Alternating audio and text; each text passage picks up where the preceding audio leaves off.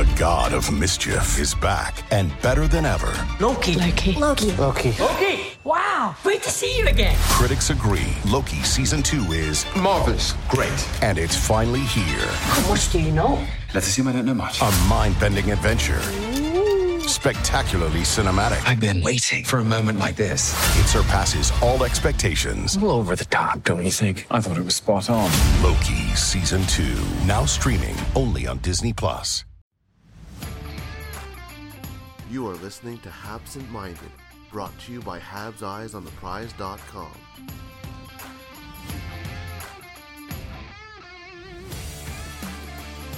And we're doing this live. It's the Romanov podcast. It's number 3, the top 3, the elite 3, whatever you want to call it. We're doing it live. There will be no cutting. There will be no extras on. We're just going to record, and it's going to hit the deck more or less a minute after we've finished this recording. Matt, you're back, and obviously because it's Defenders, it's your turn to take the charge. Really, what did you like with Romanov getting into NHL this season? I gotta say, like, for me, number one was just watching the physicality that he brings. Like, I wasn't sure a guy coming out of the KHL, to be honest. Like, I don't watch as much KHL as someone like yourself, but I watch enough that I was worried about, what's he going to be able to do at the NHL level. And his physicality is off the charts. And it's not just the fact that he gets physical, it's the way that he hits, right? He drives low with his shoulder, elbow always tucked in. Like, he, after his hockey career is over, should probably teach a class to young hockey players on how to hit, because he hits beautifully. It's always clean. It's always elbow tucked in. I love it. And he hits hard. He's bullying the men of the NHL already.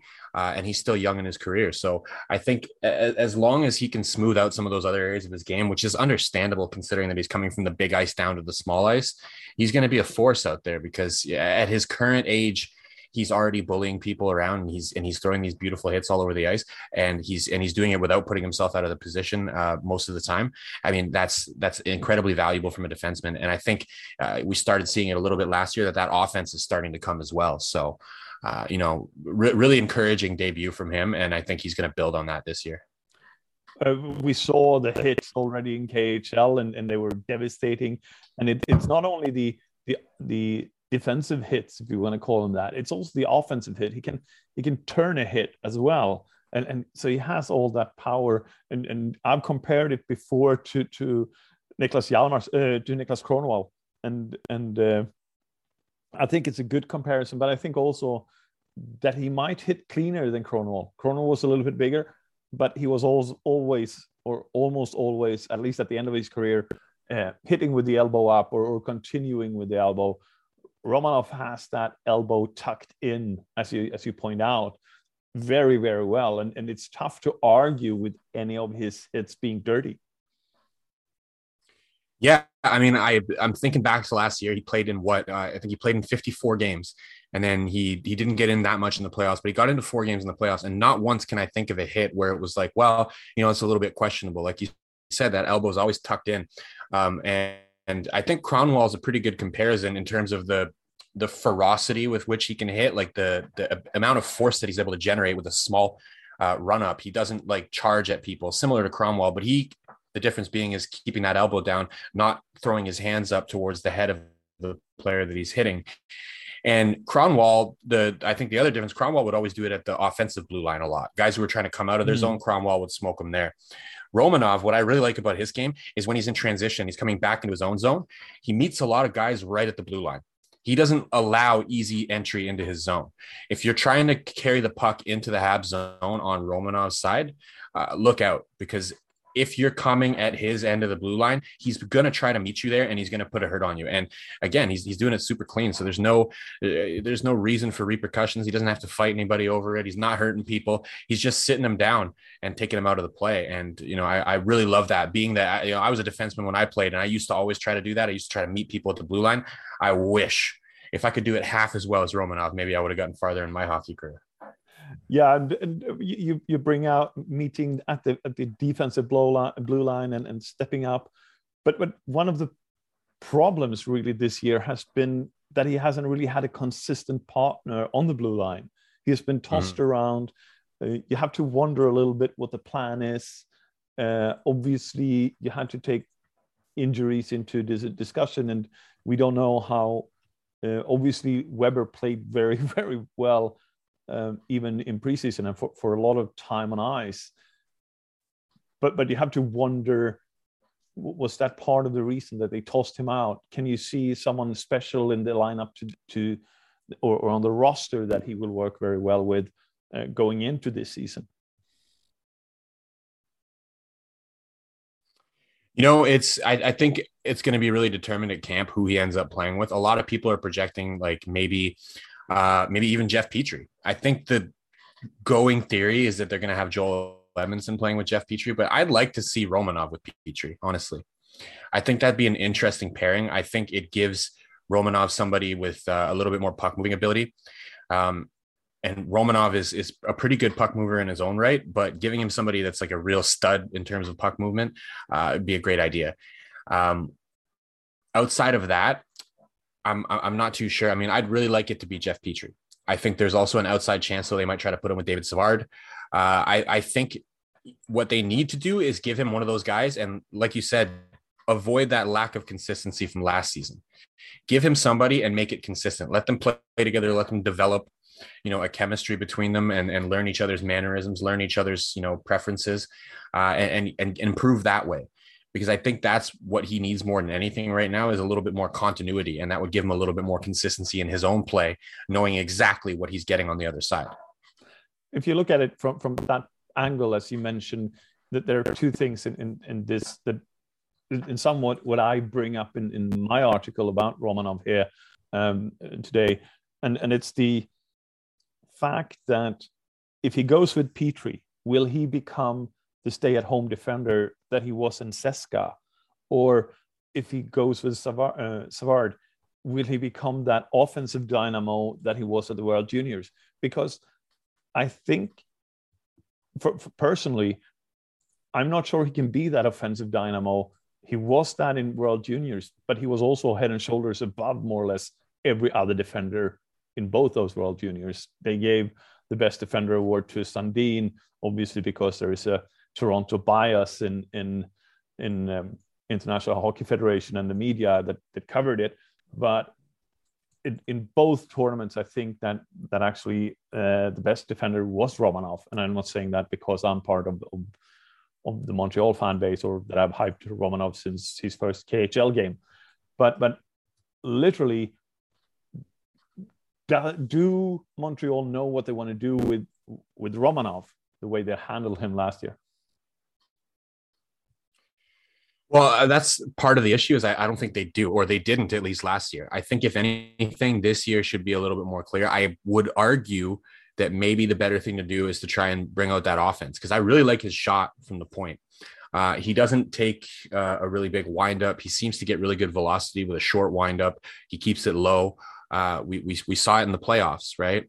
When he finally got in the playoffs, we got to see what he can do shooting a little bit. He was only in there for 4 games, but he managed to score a goal out of those 4 games. And he managed to destroy would like to see him as well.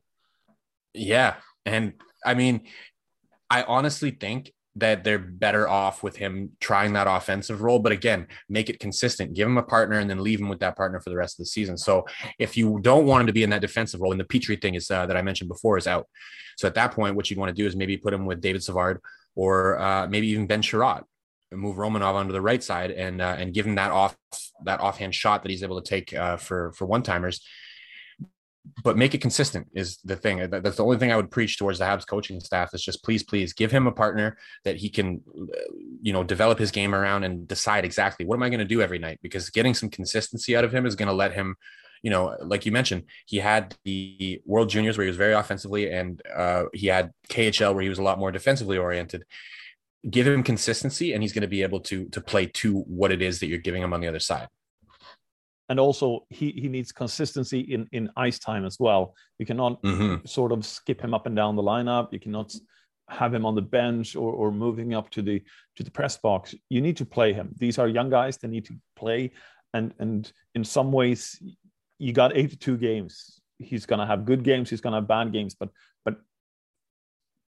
just let him play, because he's going to become better from it, especially with the heritage that he comes from. I mean, like, he is Russian hockey royalty, for God's sake, and I think it is something that, you know, we need to take a little bit of an understanding to. He calls his grandfather, and I'm not going to pronounce that name because it's terrible, and I'm going to not even make it halfway through, who is a former KHL coach and has won the Gagarin twice. It's one of the few coaches that has done that, and he's not even coached Seska.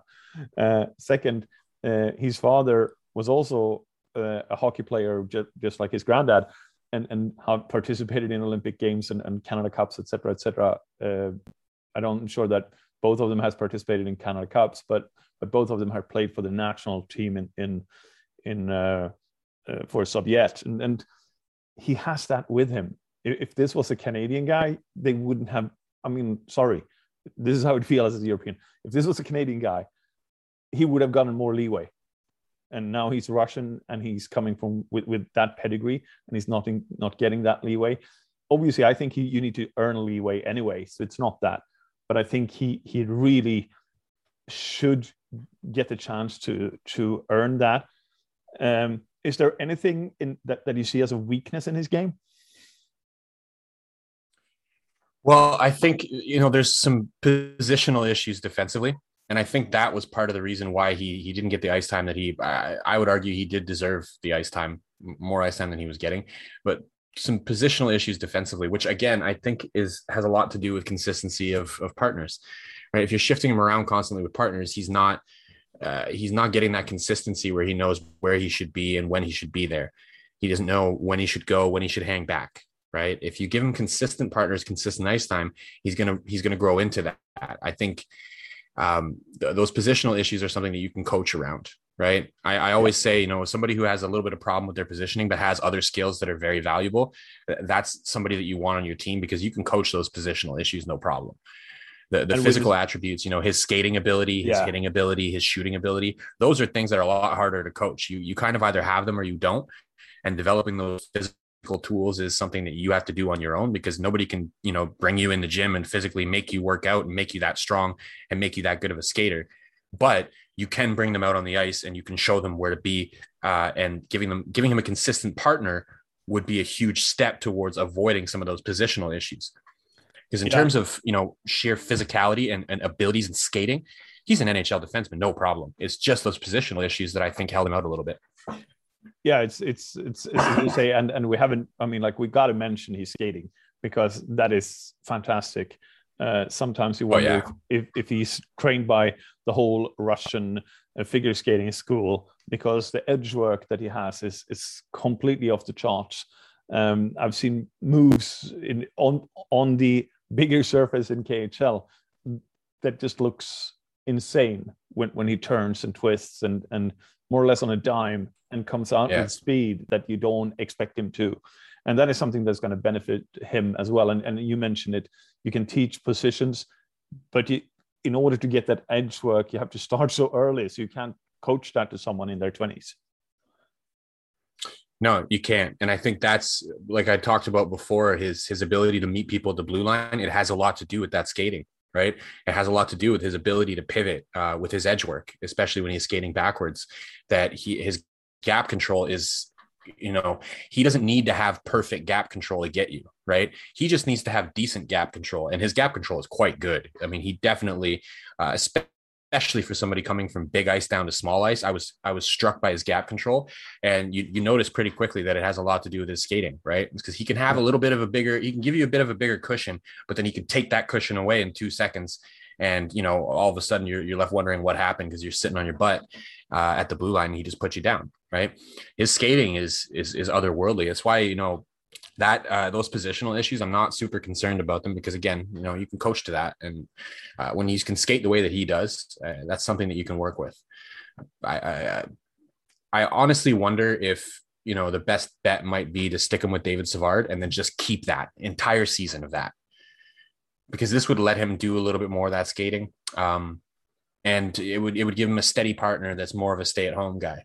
And I think the consistency would be the number one thing, though, is just letting him have that opportunity to, really learn where he's supposed to be and know that he's got consistency on the other side of where they're going to be. Indeed. One thing that not many Canadian media has picked up and what it might not be as obvious for others is something that the Tsarina, Gillian Kemmerer, pointed out in one of her interviews with a former teammate, or a national teammate, I should say, Vasily Podzolkin, who mentioned Romanov's leadership as something to aspire to. And I think this is also something that we have seen in different ways. Mark Bergevin add on into the team. It's the character, it's this, but it's also the leadership. There are quite a few leaders on the Montreal Canadiens nowadays. There are. I mean, losing Shea Weber is obviously a big hit to their leadership group. I mean, everybody kind of looks to him as, almost some of the younger players would even look to him like a father figure, right? This guy been around the league forever, has a huge pedigree in terms of leadership. And now you see with him, I mean, for all intents and purposes, we assume that he is not going to be playing this year.